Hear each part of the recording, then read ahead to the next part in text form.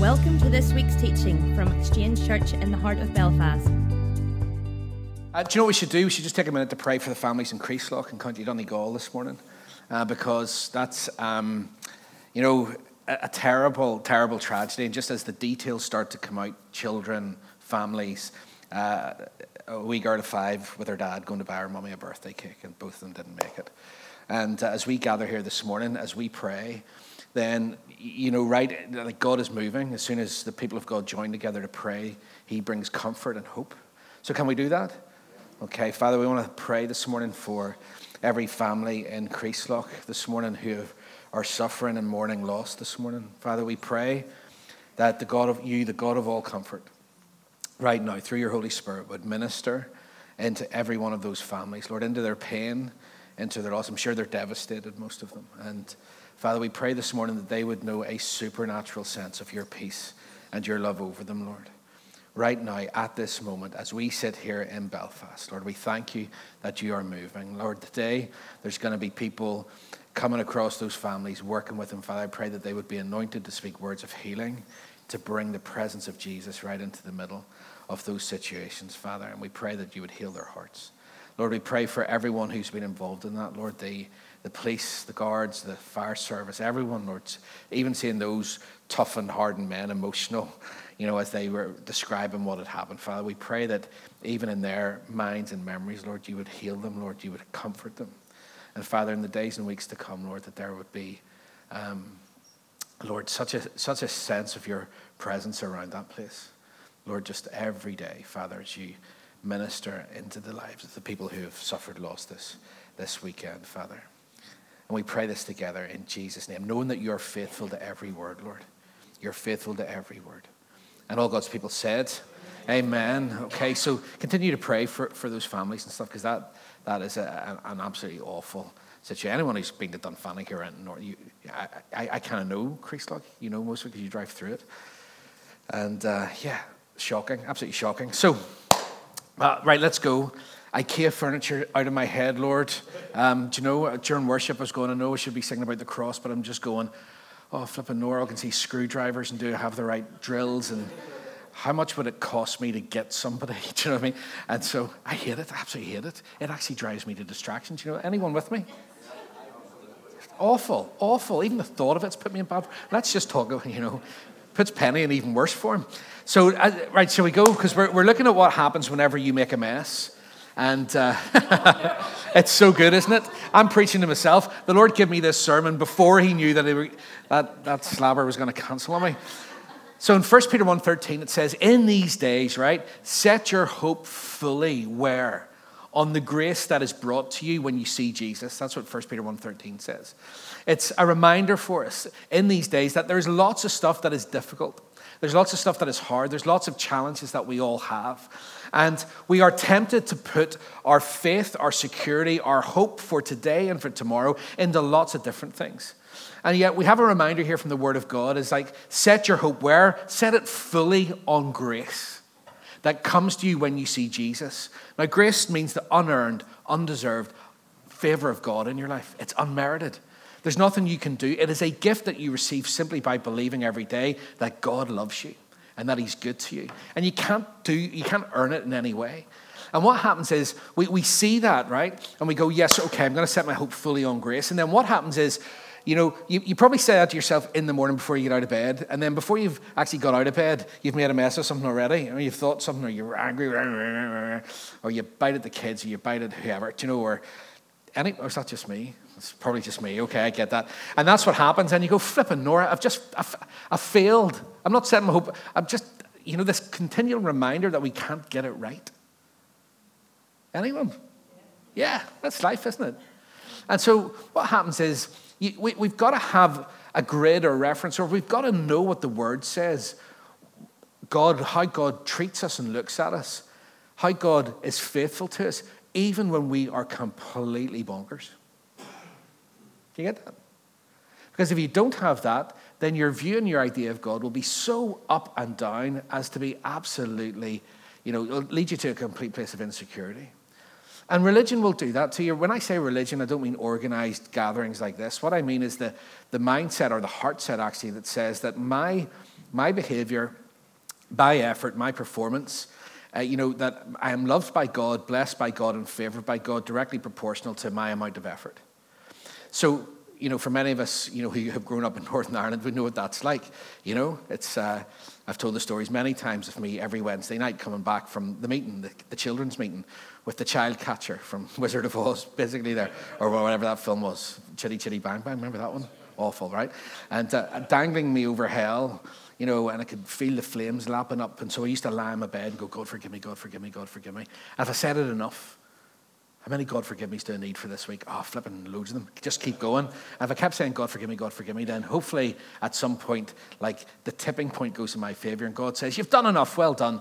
Rest easy. If I come back tonight, I'll take you with me, which was always my fear, that he's going to come back and go, you, nah, you, nah. Do you know what I mean? And then you'll be left in some kind of Mad Max dystopian world where you're going to have to like eat cats and things because Jesus has left you behind because you just happened to say a couple of naughty words. This is the crazy stuff of a 10-year-old's head. Do you know what I mean?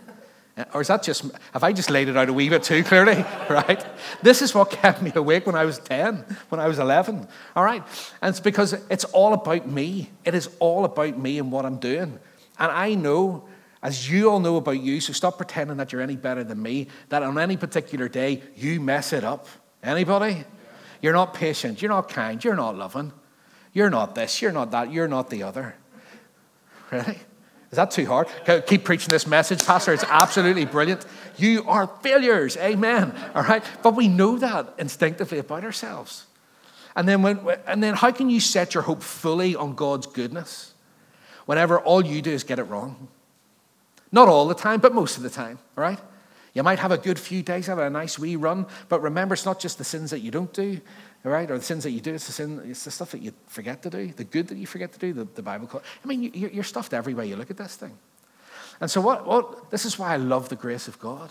This is why I love a revelation of the new covenant work of Jesus, because the whole emphasis changes from you to him. Your goodness, no, his goodness. Your faithfulness, no, his faithfulness. Your loyalty, his loyalty. Every time, the journey is not like, what am I doing for God? It's understanding what he has done for me and going deeper and further into that, to sit in that place, that posture of receiving grace upon grace. And what happens is, it says the whole way through the Bible, if you sit in that place and you receive, then what happens is fruit comes in your life. The same life that's in Jesus flows in through you, and you are more holy by accident than you ever are on purpose. Isn't that incredible? And so that's what it means. Now, I said last week, Exodus 34 is a brilliant. It's the first time that God's character is really laid out in the Bible, and I used the first two words last week, and I want to give you the second two words this week because it's the first description of God's character and the most quoted passage in the Bible. Because in the two verses in Exodus 34, 6 and 7, you learn that God's actions, and I said this last week, are a reflection of who he is, his attributes: grace, patience, loyal love, and faithfulness.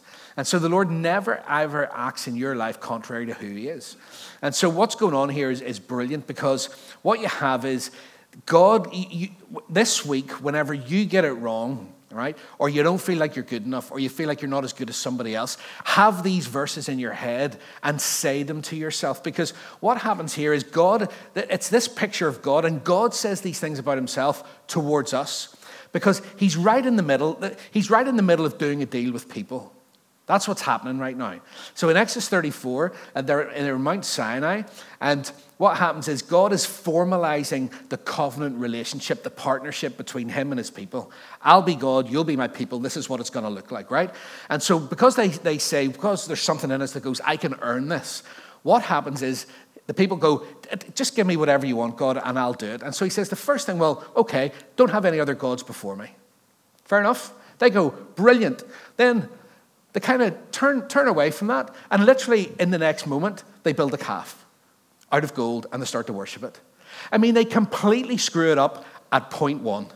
They don't even get out of first gear. I don't even get the ignition switched on. Do I use the analogy? They're going, brilliant, we can do that. Failure completely. And you think the Lord would be going, oh, I'm going to slap a life out of them, honestly. They're doing my head in. I haven't even got the other 9 out. I'm going to give you 10 things. You can't even do the first one. Remember, I need to be careful because my parents are here, but remember that when you used to get slapped on every syllable, don't you dare do that at all, right? You're thinking, I hope this is not a long sentence because I'm getting slapped on every...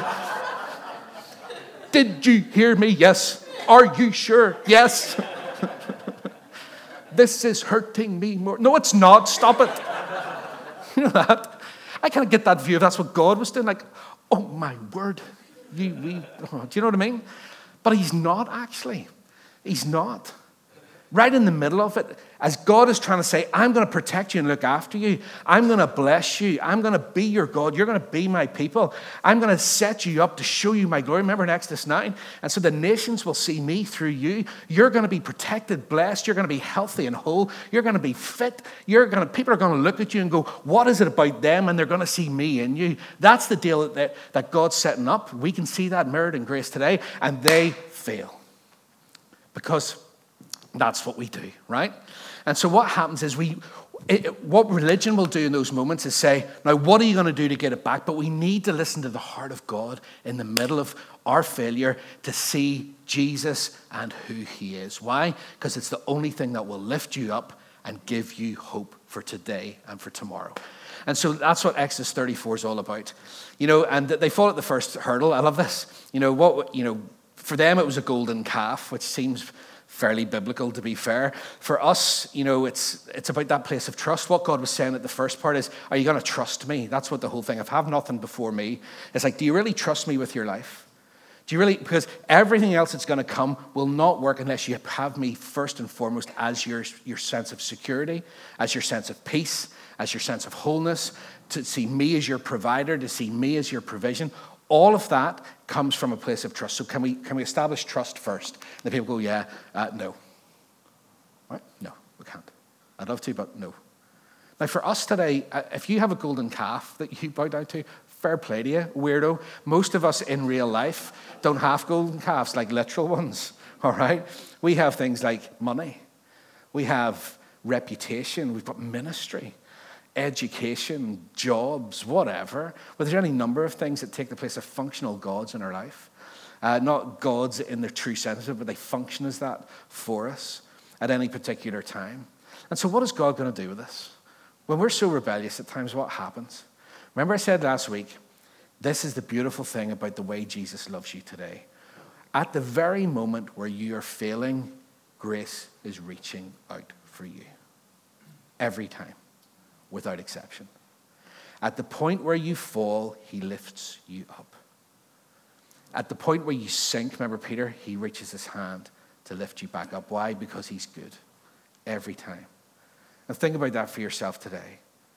When you're failing, Jesus is actually revealing grace to you. He's not telling you that you're wrong. And those 5 things, the 5 things of grace, are revealed in these verses. Shall we read them? Because I want to do the second 2 today. Is that all right? Exodus 34, 6 and 7. And he passed in front of Moses, this is God, proclaiming the Lord, the compassionate and gracious God, slow to anger and abounding in love. So last week we did compassionate and gracious God. This week it's slow to anger, abounding in love and faithfulness, maintaining love to thousands and forgiving wickedness, rebellion and sin. And then I covered off the last bit of that verse last week. So gracious, compassionate and gracious. So what do you remind yourself of? What goes through your head at the point where you go, God, I really need you. I've messed it up again, or I'm not where I should be. You know, all the stuff that we always think, I'm not where I should be. Praise God, I've left where I was, but I'm not. This kind of feeling like we're always almost like living in Tomorrowland, right? You get that? Do you know what that means? So he's gracious and he's compassionate and gracious last week. But this thing of slow to anger is really interesting. It's a nuance in the Bible. I want to look at this third phrase. God is slow to anger. Now this is a really important one because most people today, if you were to ask most people, particularly from our Northern Ireland, and I know we've got people from lots of different nations here, but ask people mostly who don't know God, or even people who have been brought up in religion, God is angry, man, isn't he? Like, he just cannot wait to get you. Like, he is hanging, just waiting. He's bitter, probably, and just waiting to kill you. He just cannot wait, all right? Because mostly what people think about God is he's quick to anger, mostly angry most of the time, striking down people, can't wait to strike down people for sin. That's it, you know? And God's anger in the Bible, though, is way more nuanced than that. There's way more to it. And under grace, particularly, we need to have a much better understanding of God's anger. Particularly, if you ask me why, not to be careful of it so that you don't fall back under law, actually, is the real point of it. So in Hebrew, there's a phrase, slow to anger. The Lord is slow to anger. And I'll try to pronounce it in Hebrew, right? It's erech apayim. And do you know what that literally means? It's quite funny. It means to have a long nose, right? So what does God being patient have to do with a long nose? Dun, dun, dun. I have no idea. I'm only joking, I do. And but that's what it means, right? So there's a common biblical Hebrew way to say that someone is angry, and literally what they say is their nose burned hot, right? Now go with me on this, it's really good. So it's like in the story of Joseph, remember where Potiphar thinks that Joseph has slept with his wife. It actually says literally in Hebrew that Potiphar's nose burned hot, right? Oh, right? And it's usually translated, so we don't translate it into English as his nose burning hot, we just translate it as his anger burned. And do you know what it is? It's describing, do you know when you get angry, how your face starts to go flush and starts to go red? For those of you who are just so chilled, and man, I'm never angry. Don't know what you mean. I'm just so full of Jesus. I don't know what it means to be angry. Right? Well, the normal people amongst us know what it's like to feel angry at times. You start to go red, don't you? You get flushed. And particularly as you start to get tense. And as you start to get more angry, you see the physical manifestation of it. And so in Hebrew then, the main words for anger are either nose, heat, or hot nose, which is really, I just find this really funny. So that's why a patient person is called long of nose, because it takes a long time for them to get hot. So you see it through Proverbs. Like if you start to look at this, you can go down a rabbit hole off it. A person's wisdom is their long nose, is what it literally translates at, right? But it just means they're slow to anger. Now, here's what's interesting. When this is applied to God, and you see God getting angry many times, but God doesn't have a nose and he doesn't get hot, right? We understand that. They're metaphors that use our experience of anger to kind of express how God feels whenever he sees evil. So in the story of Exodus, as an example, you see God confronting Moses. God sends Moses to confront Pharaoh. And Pharaoh's given how many goes? 10 goes to let the people go free. And after the 10th refusal, Pharaoh rides out and God will destroy him in the waters. But actually what happens is it's really slow. So when it comes to God's anger, what we need to understand is sometimes we think right at the moment where we fail, God's anger's there in a heartbeat. Do you get that? Almost like a mousetrap. You know, it's that kind of thing, if you put your hand into a mousetrap, don't recommend you do, right? It's like at the point where you touch, bang, it's right there. You know, like, well, in the school that I went to, like with rulers, you know, that, and you go, where'd that come from? You know? Teachers with eyes in the back of their head. I was brought up, and I tell my kids this to scare them. Like when Daddy was at school, he used to slap you, right? But you know that thing of, like, out of nowhere, and you go, flip me. It's like God just cannot wait for the moment where you've screwed it up to bang, to get you.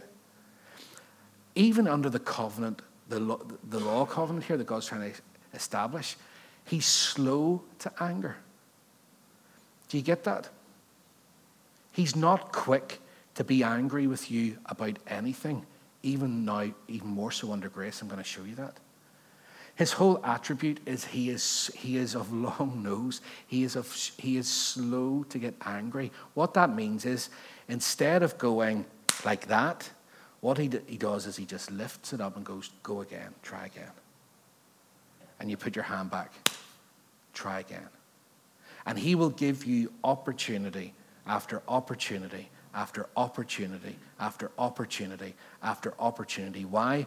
Because he never runs out of opportunities for you to pick yourself up in grace and go again. He's slow to get angry. Don't think for 1 minute he's out to get you. He's not.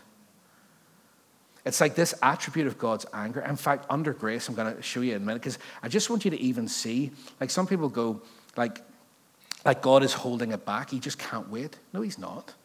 Even with his own people before grace, before the law as well, he was just, time after time after time after time, willing them, giving them opportunity after opportunity. For some of you this morning, when I was preparing, what I felt the Lord say was, you've got more chances and more opportunities in front of you than what you've ever had gone before. Do you hear me? Because the enemy will tell you, you messed it up, and now God's angry. He showed you time and time again what to do, and you still couldn't fulfill it. Your ticket is marked. Your coupon is stamped, whatever way you want to put it. And the Lord goes, no. When you mess it up, I am not willing, right, to jump on you and be angry with you. I am slow to that. Do you get that? And my anger is not even towards you. My anger is towards sin and evil, which destroys you. That's the new covenant. I'll come to that in a moment. But I just want to really encourage you in this. Like in that moment, because I know that I grew up, honestly, even in a charismatic circles, going, like standing, repenting time and time and time again for stuff. Like, and Lord, pour out your spirit. We repent and da-da-da. And it's almost like the sense of that. Look, if you do that, that's fine. But what's the sense of, what God are you coming? You come to an angry God who needs to be appeased. Like some kind of, what do you call him? Temple of Doom, That's the one. Do you know what? Where they have to make the sacrifices, all right? Because something needs to be appeased. I'm struggling this. Do you know what? It's IKEA. It's in my head, right? IKEA. Have we a glass of wine? Maybe that'll get me started. I'll be all right. Did I say it in church? For those of you who are shocked. Or I'll give the kids a glass of wine and penny. Either way, there's going to be wine, right? To get this flipping thing built. That's all right. It's for the wee one's birthday. It's her anyway. But it's that thing of going, just think this week, whenever you are doing whatever you do, that God's not quick. He's not quick to be angry with you or disappointed with you. And all I'm doing is showing you who he is. Now let's look at what that looks like in the new covenant of God's grace. All right? Because like the Israelites, my goodness, just look at them over and over again for hundreds of years. They keep betraying God. The God who rescues them from slavery, they keep betraying him. And he gave them so many chances to turn around, right? But they kept giving their allegiance to other gods, kept giving it all the wrong way. And at times, you read that God's anger burned against the Israelites, but what always goes after that is his faithfulness to give them another chance. See, one of the things that I think we've even lost under grace is the fact that God is a God of second, third, fourth, fifth. There is no number of second chances for you. That doesn't even make sense. Do you get that? Every single day, his steadfast love is new for you. Now, this attribute of long-nosedness, right? It's like, what does that look like in the New Testament? Well, Paul says in his letter, if you go into Paul and his epistle of grace in Romans, he says that God's anger is being revealed against human evil. And he says at the start, this 3 times, look, this is what this looks like, right? And so what happens is that God's anger is not directed towards people. It's directed towards the sin and the mess that we get ourselves into. That's what makes God angry. But he loves you in the middle of it. Do you get that? We sometimes have confused those or put those two things together. Sin makes God angry. Why? Because he loves us so much, he doesn't want us to be in that place and in that mess. And so actually in the New Testament, when you read Paul in that epistle, you see that God's anger burns towards all of that stuff. And what's interesting is that God's not content just to let us sit in that. That's why he sent Jesus. Like in our own self-destruction throughout the Bible, God is always on a mission to rescue us, always on a mission to make things better for us. And so what happens is, people who are hell-bent on destruction and taking the consequences of their decisions upon themselves, Jesus goes for us. He goes in our place and he stands there and goes, all of that destruction, all of that mess, all of that whatever that you're putting on yourself, God is angry, but not at you. He's angry at that mess. So let me take that mess for you so that you can live free. Can I say this? Not his attribute is slow to anger, not angry God waiting to get you, but now so that's who God is, but now under grace, his anger is totally satisfied towards you. Can I say that again? His anger is totally satisfied when it comes to you, if you are in Christ this morning. Every bit of wrath, every bit of anger, every bit of was put onto Jesus for you, and Jesus took it willingly for you. So don't think for one moment the trap's come down and it's got you. And the Lord goes, well, do you know what? You flipping plonker. How many times? Do you know what? How do you know that you think that? How do you know that that's an issue in your heart? Well, let me tell you what I think it looks like. I think it looks like what happens, not so much, what happens straight after you fail. Where do you turn? Do you turn to God or away from God? Do you turn with a heart full of faith to go, thank you, Jesus, you love me, let's go again? Or do you turn into yourself, or worse, turn away from God because you feel ashamed? That'll tell you whether or not you think God's angry or not. Because you'll always turn away from somebody who's angry. But if we have a heart that says God's not angry with me, then what we'll do is we'll turn to him. And so you can take that to the Lord. Is that okay? Does that make sense? I just really want you to know he's slow to anger. This view that we have that he's quick at it, he's not. He's always been slow to anger, always given multiple chances over and over and over and over and over again. How much more under grace do you have as many chances? Do you know how many chances you have? As many as you need. Some of you will need more than others. That's grace. But Lord, I should be better than this. No, well, I should know better by this stage. Well, you probably should, but it doesn't matter anyway. Wouldn't it be great if you knew better by this stage? Sure, won't we all be brilliant when we grow up? Anybody? I think I'll be brilliant when I grow up.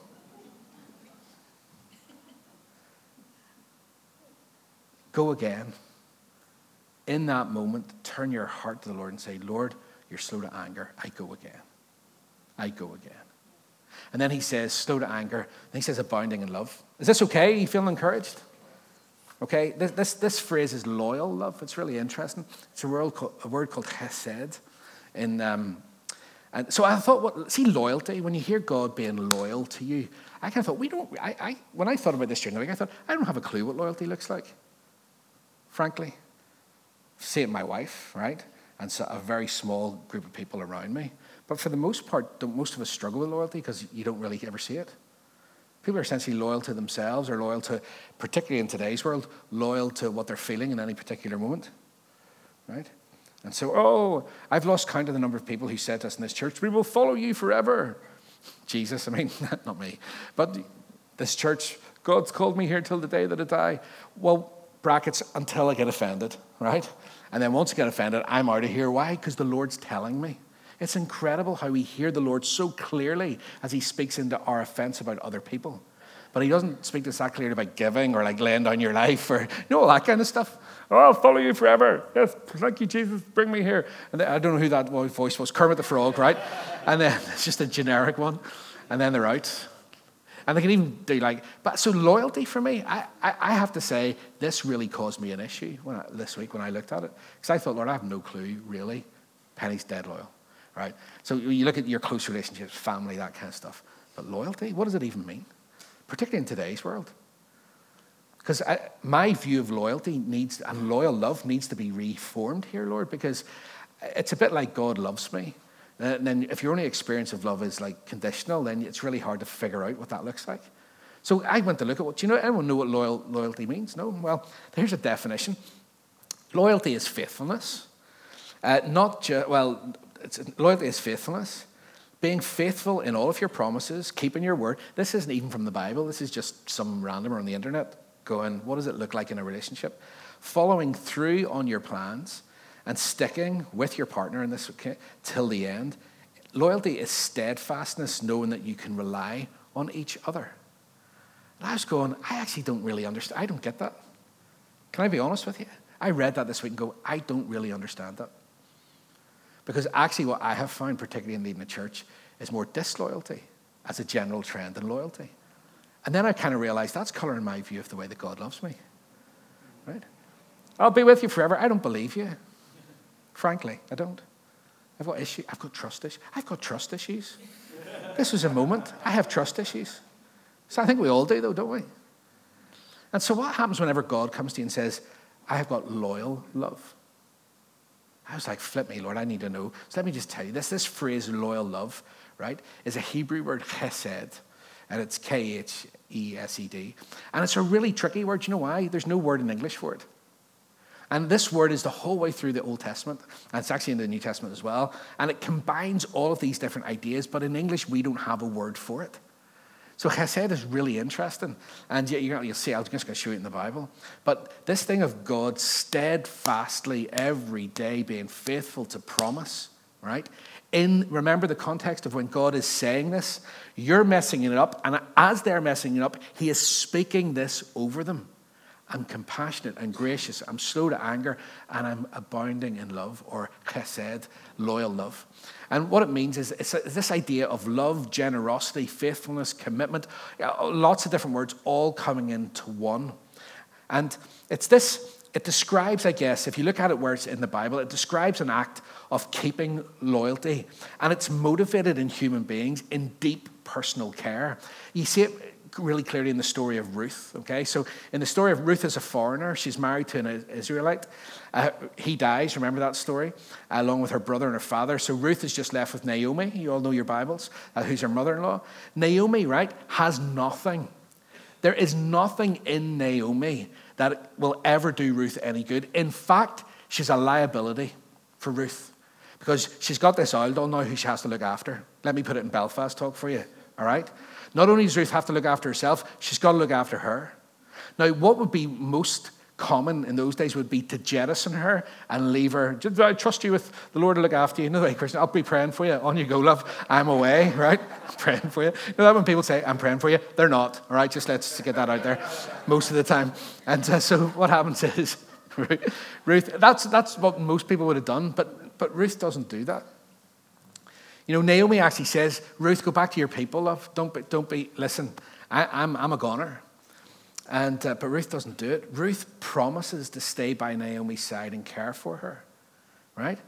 And all these other people, they watch Ruth be steadfast and faithful when there's nothing in it for her. And in the Bible, they call that chesed. They witness it. They see it. Right? If you keep on going, like, what's interesting, if you look at that story, like, Ruth's chesed is not conditioned. It's not conditional. It's not based on Naomi's worth. Rather, that chesed is what? It's an expression of Ruth's character, who she is. She is generous and loving. She keeps her word, and that's what the Bible calls chesed. Now, that's really inspiring, right? But the ultimate expression of chesed or of enduring chesed is what it's actually called in the Bible, is God himself. Like, think about Jacob. I was just thinking about different stories where you can see what God's loyal love looks like to people who mess it up. Remember Jacob, Abraham, Isaac, and Jacob, those three guys, right? Jacob was an absolute liar. Remember this? Like a real treacherous liar at that, even to his own family. Like, just think about that. You think you're bad. This guy really screwed over his own family. He was treacherous with it. Right? And what's amazing is, even though he is that bad, God still chooses him. Somebody say amen. All right? And God, what does he do? God chooses him, and he repeats the promise that he made to Jacob's grandfather, Abraham. What was that? You're going to have a big family. You're going to be blessed. All the nations of the earth will be blessed through you.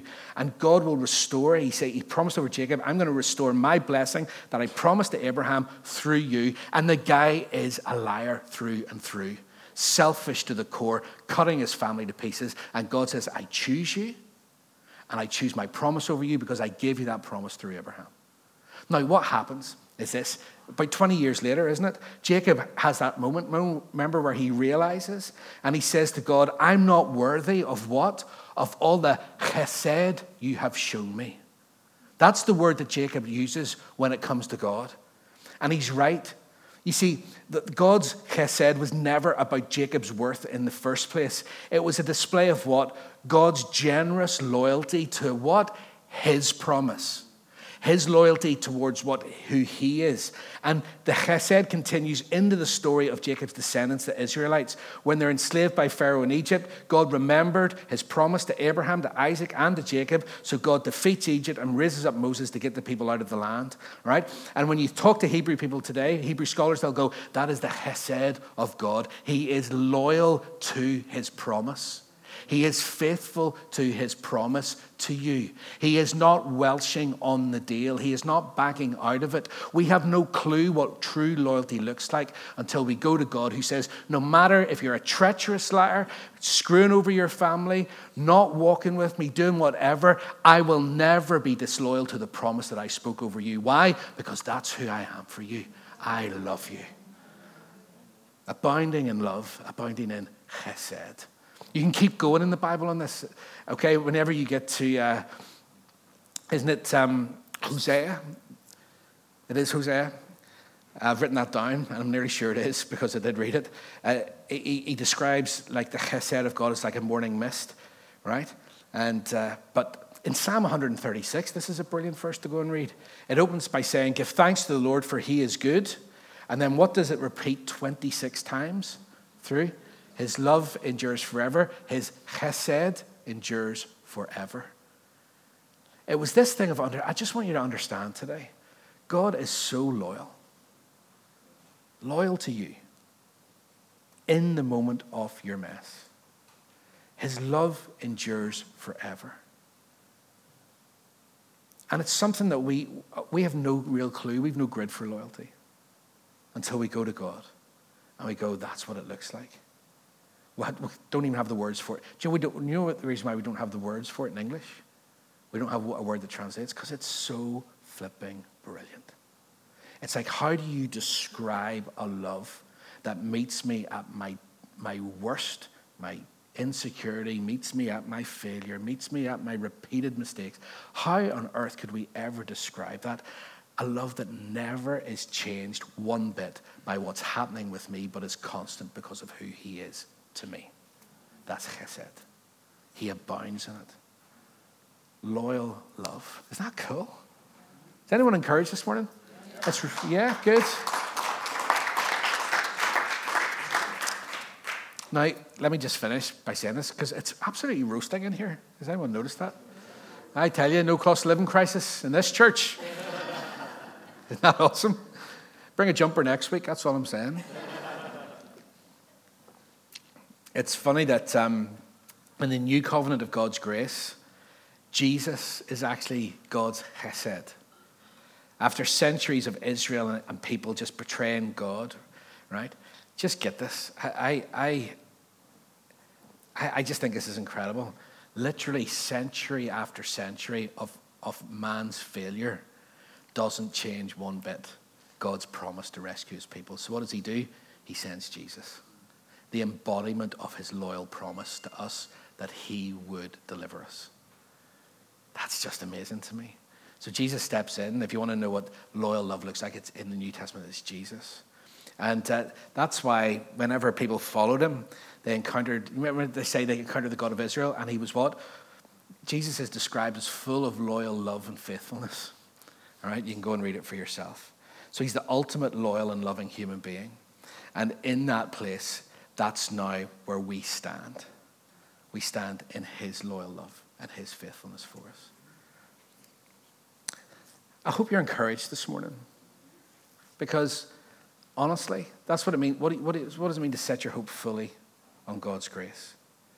You set your hope fully on God's grace that in the moment of your worst failure, or the moment of repeated failure, or habitual stuff, whatever it happens to be, that in that moment, if your heart will respond with, he's compassionate and he's gracious, he's slow to anger, and he is so loyal to me. That thing didn't, whatever it is, didn't change his love for you in any way. Didn't change his heart for you in any way. Didn't change his plan for you in any way. Didn't change his purpose for you in any way. He is consistent and faithful and loyal to you. And his chesed is for the generations. Know in Lamentations, where it says, the steadfast chesed of the Lord never ceases. His mercies never come to an end. Amen? Hey, church, you know what? I think that's a flipping great word. I think we need to receive that this morning, rest in it, and go. Because when you receive that word, okay, let me tell you what happens. Instead of bumping back under law to go, now what I do to fix, what I do to get better, what I do to change, right? In that moment of simply receiving that message of God's grace, he's working. He's working in you and he's working around you. He's bringing about his promise for you. He's working in your family. He's working in your business. He's working in your finance and your health. Okay? Never take your eyes off the one who is compassionate, gracious, slow to anger, and abounding in love. Never take your eyes off him. Because it's so counterintuitive to the legalism that sits in our hearts. I made a mess, I need to pay. No, the price was paid. You made a mess, you need to sit, and you need to receive. And in that place of receiving God's goodness and seeing him work, and then your heart develops even more for Jesus. Your grace is amazing. And you start to live more holy than what you've ever done before. Isn't his grace amazing? It's scandalous, in fact. Close your eyes for a minute, ladies, if you want to get ready to come up.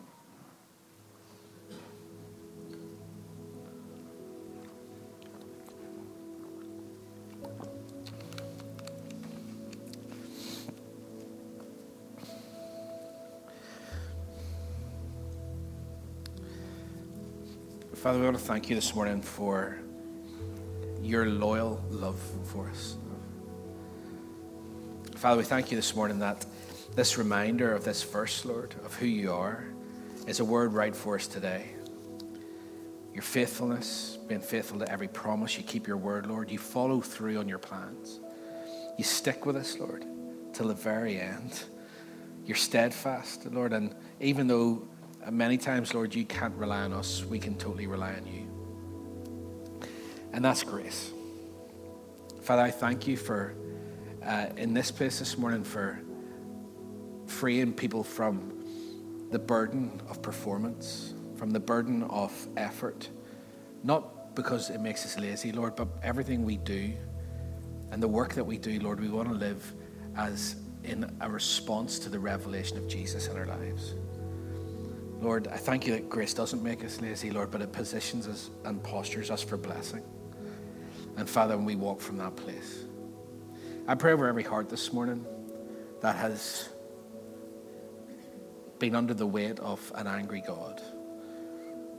Saying with our mouths, yeah, Lord, I know that you love me, but I don't have the confidence to turn to you in the very moment of my failure. I don't have that confidence because there's something in me that just goes, you're still angry. I pray this morning, Jesus, a revelation in every heart that you're slow to anger, that you are loyal to your promise, that you stick to your promise, you stick to your guns, Lord. Thank you, Lord, that you're not moved in any way by us and how we do on any particular day, but you are sure and steadfast. You are compassionate and gracious, consistent to every promise, Lord. Lord, we throw ourselves fully onto that truth today. Lord, knowing that from that place, right, from that place, Lord, everything else in our lives flows. Provision, health, safety, security, patience, everything we need flows from being that in that place of trust and dependence on you, Lord. For those of us who think this is too good to be true, Father, I just pray that there would be a revelation, Holy Spirit, that you would guide people in this place and online in the truth. Holy Spirit, that you would show them, as you said you would do, you would guide us in truth. I pray that you would, this week, each one of you, as you come to the Word again, as you listen, that you would see Jesus more clearly. You would see his love more clearly. You would see his grace more clearly. That your revelation would deepen and your heart would deepen in love for the Lord. I pray that even if some of you make a start today just to go, flip, that sounds brilliant. I don't know how to work it out. The Lord says you don't need to work it out. Just let me love on you today. Some of you just need to surrender as well and say, Lord, you know, like, let me be honest. I am an A-type personality. I like to do things. I like to get things done. I like to work hard. That's who I am. right? And I don't think the Lord's saying particularly anything about that, right? But what he is saying to us all about is, in the middle of that, don't be doing any of that stuff because you feel like you have to, because if you don't, then I won't move. He will move for you. He will bless you because he's loyal and you can depend on him. And the more you sink into that truth, the more you fall in, harpu, remember that rest in God, that Hebrew word harpu means just to fall into the arms of grace. Actually, you'll find yourself probably doing more, experiencing more, seeing more, stewarding the blessing of God in your life is what I would say. So Father, I pray that over every person here, over every life, over every family, for our family who aren't here this morning, Lord, as well. We pray that. Jesus, we thank you for your love. Thank you, Father, slow to anger, abounding in hesed. And all God's people said, amen. Why don't we stand our feet? We're going to take communion together. Are we good? It's okay. You can shake yourself off a wee bit. And thank you, darling. And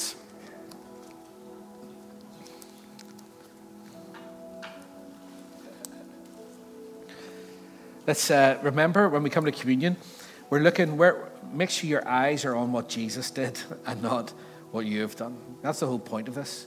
In the early church, they gathered around the breaking of bread, actually, and the word. That's what they did, and continually reminded themselves of the sacrifice of Jesus. And so, Father, we take this bread in our hands, Lord, this wafer, and we thank you, Lord, that your body was broken. Jesus, you were scourged, Lord, and Father, punished and beaten for us, Lord, so that we could be well. Lord, and we say thank you for that. Thank you, Jesus, for your body broken for us. Thank you, Lord, for health. I speak health and wholeness and completeness from the top of your head all the way down to the tips of your feet right now in Jesus' name. Father, thank you as well for your blood poured out. Thank you, Father, that your blood has set us free. Lord, free from every curse, every accusation, every pointing finger, Lord, every debt. Yeah, it's just such an amazing sacrifice. We love you, Jesus. And so we say thank you for pouring your blood out for us. Thank you, Father, that everyone here this morning who is in Christ, Lord, knows in this moment that we are completely free indeed. You've set us really free, inside out freedom. And so we say thank you, Lord, we receive.